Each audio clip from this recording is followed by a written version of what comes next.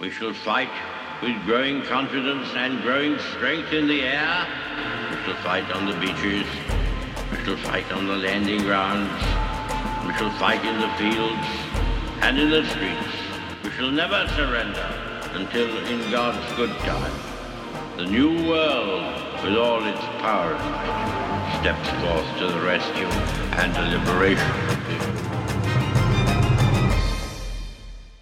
In times of universal deceit, truth is the only rebellion left. On today's show, I'm going to finish out the week by going back to this Facebook post by a friend of mine in Florida, a post from a pastor from North Carolina who's arguing that the Bible doesn't say anything about the consequences of homosexual behavior, but says a ton of stuff about stoning women when they get a divorce. I'm Dr. Everett Piper, and this is The Rebellion.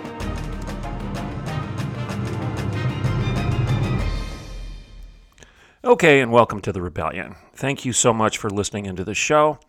Today, we're going to finish out the week by talking about this Facebook post by my friend Bruno down in Florida, where he posts this pastor's sermon, or at least an excerpt from it, where this pastor from North Carolina is making the rounds. His stump sermon is essentially this: the Bible is silent on the issue of the consequences of homosexual behavior, homosexuality.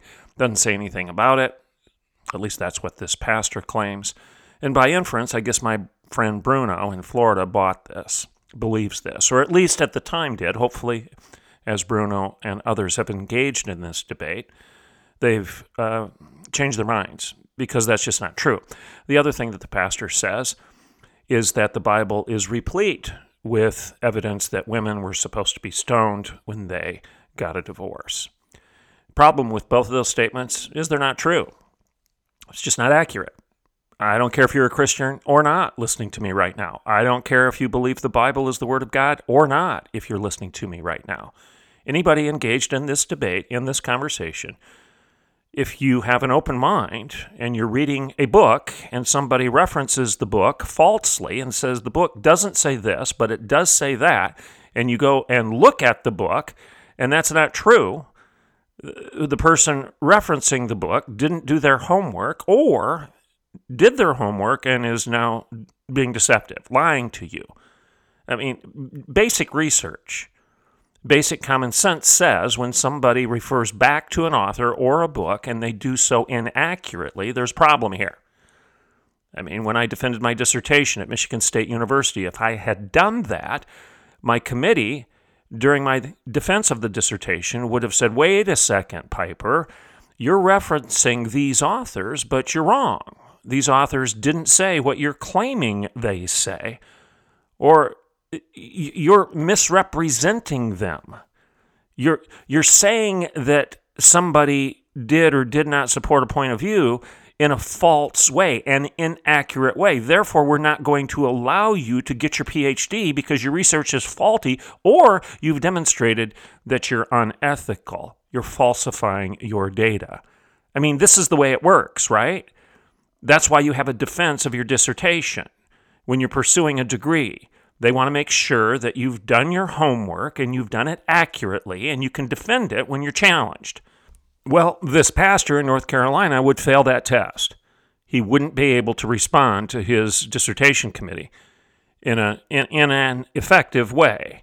They would either dismiss him from the program because he just demonstrated he's a liar and he's willing to manipulate research and data to his own subjective end, his own opinions rather than pursuing the facts.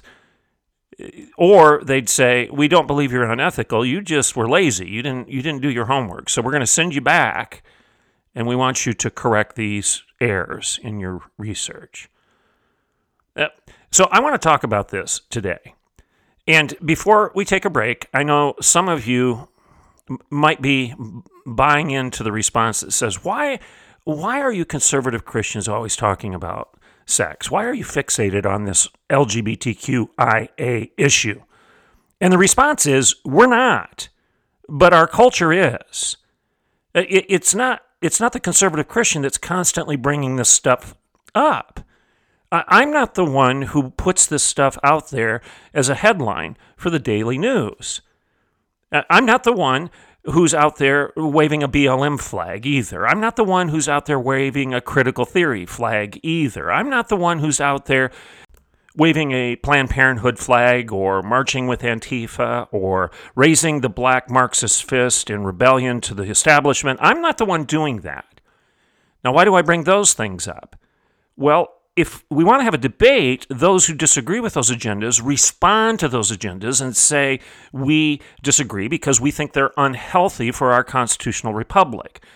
Ideas have consequences, and you've brought your ideas to the public square, and we're going to respond to those ideas in kind because we disagree. We didn't bring them here. You did. And for us to remain silent in the face of what we consider to be bad ideas for ourselves and for our progeny, for our homes and for our neighbors, what we consider to be ideas antithetical to our culture, to our constitutional republic, as well as our faith.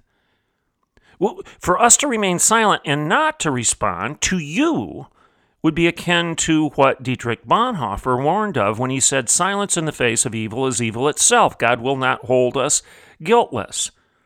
So I recoil against this accusation from those, maybe even listen to the show right now, who say you're fixated on these sexuality issues. Well, I'm not the one saying on a minute-by-minute basis that children in elementary school should have the right to redefine their sexuality if they want to.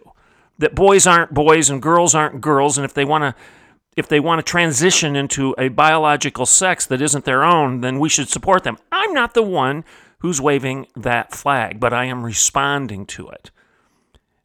I'm not the one who decided that we should have an entire month in the United States of America dedicated to pride, one of the 7 deadly sins, and according to C.S. Lewis, the sin that leads to all other sins, the complete anti-God state of mind. I'm not the one who declared, let's celebrate that stuff for an entire month. But I am the one that's going to respond to it.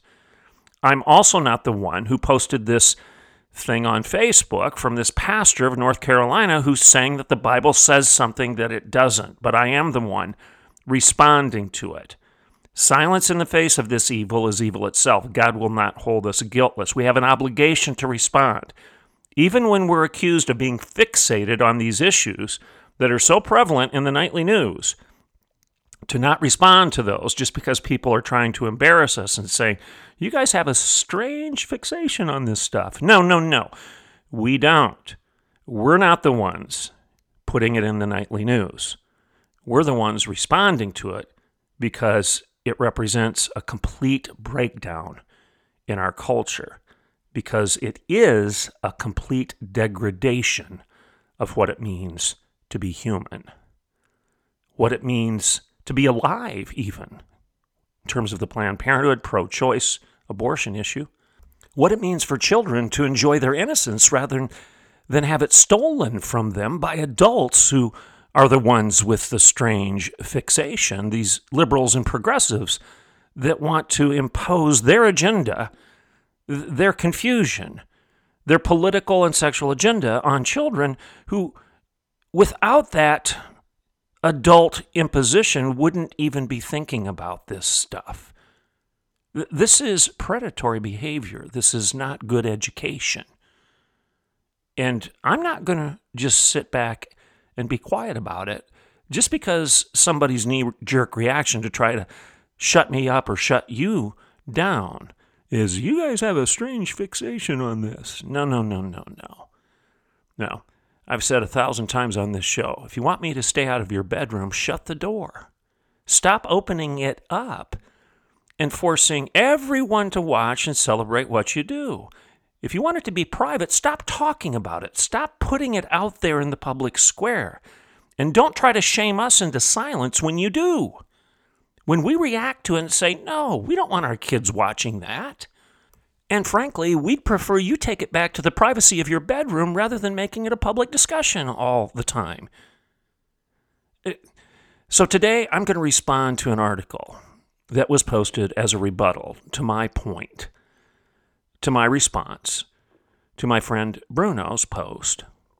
My friend from Florida who posted this North Carolina pastor's terrible sermon where he's making false claims about the Bible. And a progressive person following this debate on Facebook posted an article in response saying that the church, the conservative Christian community, is absolutely wrong when it says the Bible is, number one, against homosexuality, number two, against gay marriage, and by implication against the trans movement. I'm going to respond to this article that a progressive follower posted in response to this debate. I'll pick it apart piece by piece. Let's take a break. I'm Dr. Everett Piper. This is The Rebellion, and I'll be right back in a couple minutes. Okay, welcome back to The Rebellion. So, in the second half of the show, excuse me, I want to respond to this article that was posted in this Facebook thread by a progressive follower of this particular exchange. Again, my friend Bruno in Florida posted this excerpt from a pastor's sermon. I researched it and found that the pastor's from North Carolina, and he's using this sermon out on the stump. He's saying this stuff frequently. It wasn't just a one-time oopsie there where he had his facts wrong.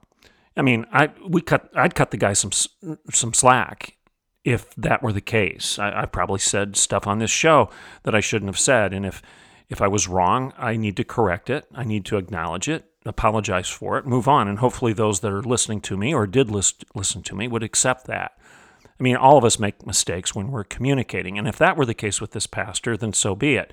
But it isn't the case. It appears that this is a stump sermon, meaning that it's a sermon he's using out on the circuit. He has made these claims repeatedly, where number one, the Bible's silent on the issue of homosexuality, or at least the consequences of homosexuality. Excuse me. And number two, that the Bible repeatedly calls for women who get a divorce to be stoned. Neither one of those things are true. And I've made that point in a previous show. I've made it clear. I've made my point clear repeatedly throughout the course of this week's broadcasts. Now, why do I think this is so important? Well, I think I kind of gave you some reasons for my persistence in addressing this issue in the first half of the show. So let's not belabor that. Let's take the last few minutes of the show to cover these things. There's an article that was posted in response, and it is posted in this is the Civil Rights and Liberties and Justice website, Religion and Values website. It's a progressive website. This article, they don't even cite the author, and I hate that when people post stuff or when some organization posts an article and doesn't cite the author. So I can't tell you who wrote this because the website doesn't identify that. But the website does continuously talk about faith and equality, family recognition, LGBT rights, religion and values. That's the nature of this website. The title of the article is 4 Things You Didn't Know About God and Same-Sex Marriage. The subtitle is Christians Who Oppose Same-Sex Marriage Says It Goes Against Biblical Conception of Marriage and Sexuality, but they're wrong. Okay. And the photograph for the article has people protesting for gay marriage. This was written before the Obergefell decision. It was written at the time that was being debated very robustly in our nation, and now we've just set it aside as if, well, let's just move on. It's a terrible decision, by the way, and I would hope, frankly, and I would pray that someday we would recognize that decision was not well-founded and is not grounded and supported by the Constitution of the United States. Now, again, if you want to do something unbiblical in your bedroom, fine. I disagree with it. I think it's wrong. But what you do in your private life is your business, and I don't think it should be illegal unless you're abusing somebody else against their will. I would say that to heterosexuals and homosexuals. I would say that to anybody. If you want it to be private, shut your bedroom door and stop bringing it out into the public square. We wouldn't know about it if you didn't keep talking about it. We wouldn't have to respond to it if you would keep it where it belongs. Okay? So some Christians listening to me may feel uncomfortable with that. You may feel as if we should be speaking against what goes on in the privacy of someone's bedroom. Well, I do think we should be speaking about sexual morality in the church, but I don't think it should be illegal. I don't think our Constitution makes bad sexual choices, consensual sexual choices between adults, a legal issue. So I'm not arguing. I'm not arguing differently here. What I am saying is this ongoing drumbeat that the Bible is silent on this issue and that we shouldn't speak out about the consequences of sin is just a bunch of baloney. Let's go through what this article says. The first point that this author makes, I assume it's a female, but I don't know for sure. I just can't tell. Again, they don't cite the author. Ridiculous. Just ridiculous the way things are posted without the authors cited. The first point made is there are few biblical verses that address homosexuality at all, and most of those are not directed at homosexuality per se. She goes on to say this: opponents of same-sex marriage routinely cite 7 verses in the Bible as condemning homosexuality and calling it sin. But when taken in context, these lessons speak not against homosexuality itself, but rather against rape, child molestation, bestiality, and other practices that hurt others and compromise a person's relationship with God. Is that true? No. No, this is a constant response from the left that the Bible is relatively silent on this issue, and that it doesn't even address homosexuality per se, and that it's only speaking against temple prostitution, child molestation, bestiality, and against rape. No, that's not true. That's simply not true. I've told you before that the word homosexuality doesn't even exist in the Bible. I've told you before that that's a word that was coined in the 1860s. It was coined by a homosexual activist who wanted to shift the narrative from behavior to being. He wanted to shift the discussion from things that we do to this is who we are.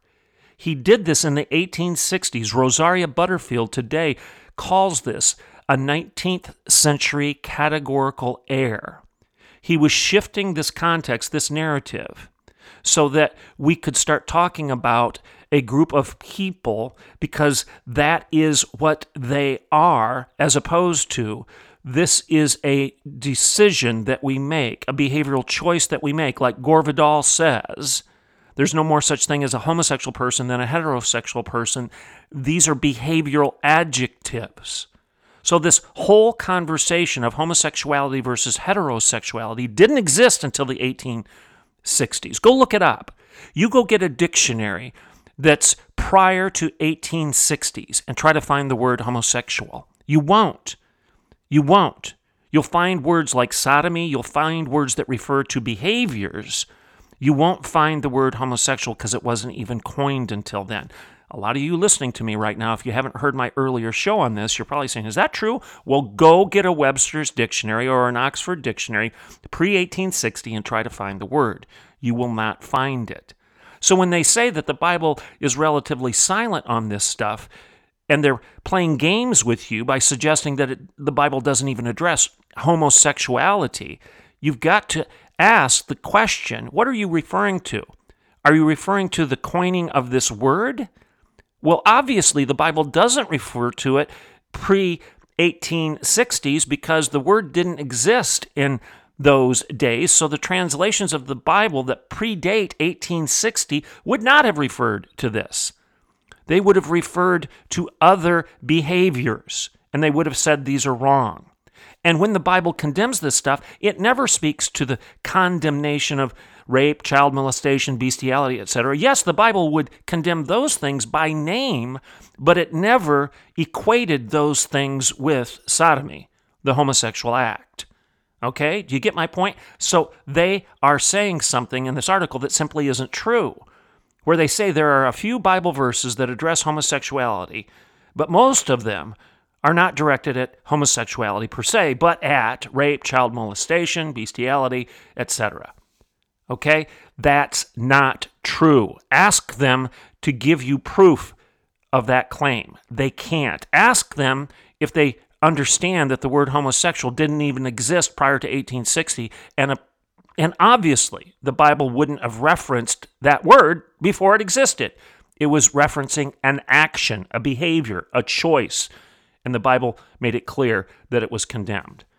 Another thing is they say that there's only a few clobber verses. This particular author claims there's only 7. This ignores the fact that it's not just Paul condemning it or Levitical law condemning it. It ignores the fact that Jude speaks to it, and I've covered it this week, and that Peter speaks to it, and I've covered this week. And it ignores the fact, and I'll refute this author's point number 2 here. She says that Jesus never said a word against homosexuality. Well, Jesus never said a word about using heroin either, but do you think it's a good idea to do it? Jesus never said anything against a lot of stuff that exists today that we probably shouldn't do. Jesus never said anything about ripping a child out of the womb via a medical process that is called partial birth abortion. He never addressed that specifically because it wasn't something that was being done at the time, because medically they didn't have the tools to do it. But do you think Jesus would have condoned that? There's a lot of stuff Jesus didn't address. He didn't address using cocaine. He didn't address heroin. He didn't address drunk driving or looking at porn on your iPhone. Do you get my point? There's a lot of stuff that Jesus didn't speak to in the Bible that obviously would be contrary to the entire teachings of the Bible, the principles of the Bible. And just because the Bible or Jesus is silent on that particular issue or that particular thing or technology, if you will, doesn't mean we should go out there and start getting high on cocaine and heroin and meth and start imbibing pornography on our iPhones and laptops all the time and exonerate ourselves of it and try to expunge our conscience of any guilt for doing so because Jesus doesn't speak to those issues. I mean, this argument that Jesus doesn't talk about it is absurd logically, but it's also inaccurate.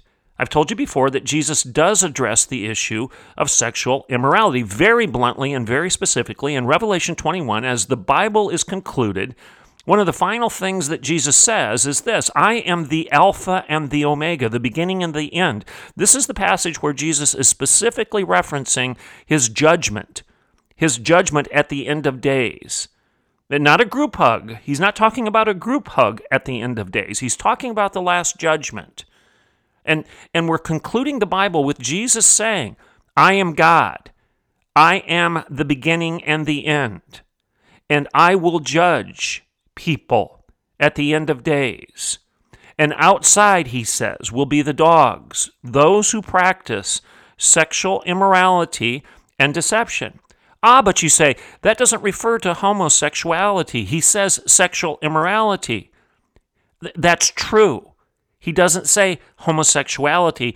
He uses an umbrella term at that point of sexual immorality, and nobody in their right mind, even a liberal scholar or theologian, would argue that the homosexual act isn't included underneath that umbrella. Of course it is. Yes, it is.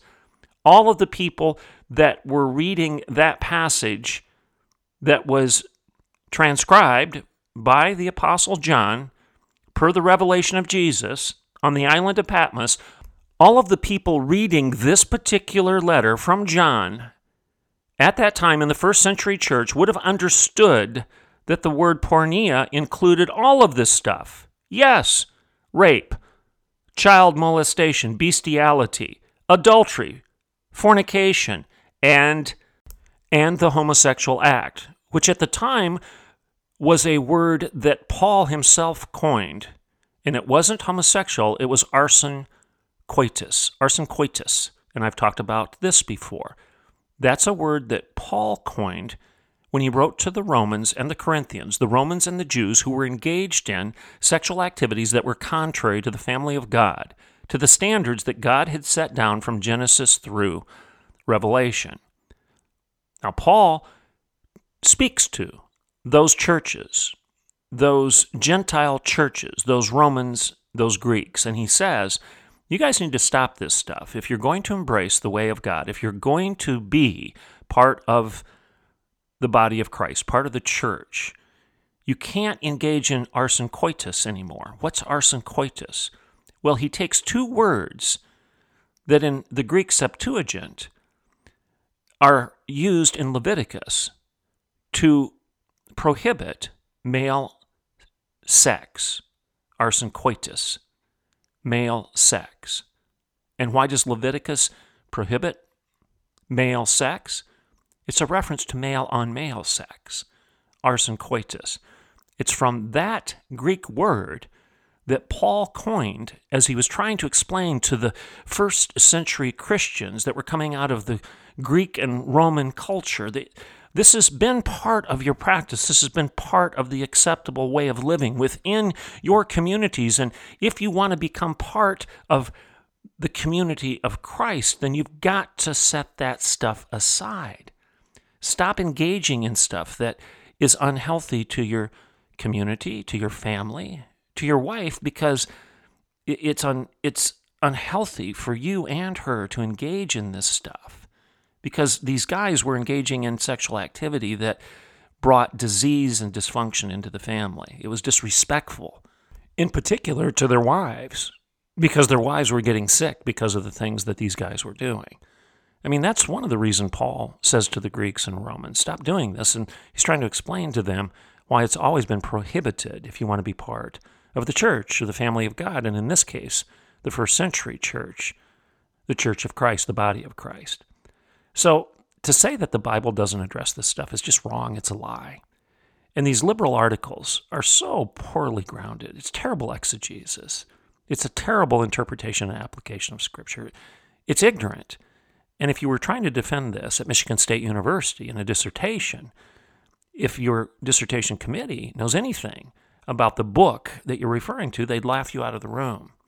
And they'd say, you need to go back and do some more homework because you obviously don't understand the etymology of the words that you're using and your interpretation and application of those words as you conclude your research. Your research is garbage.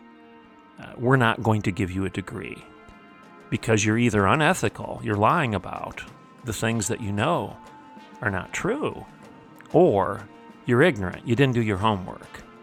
And neither of those things warrant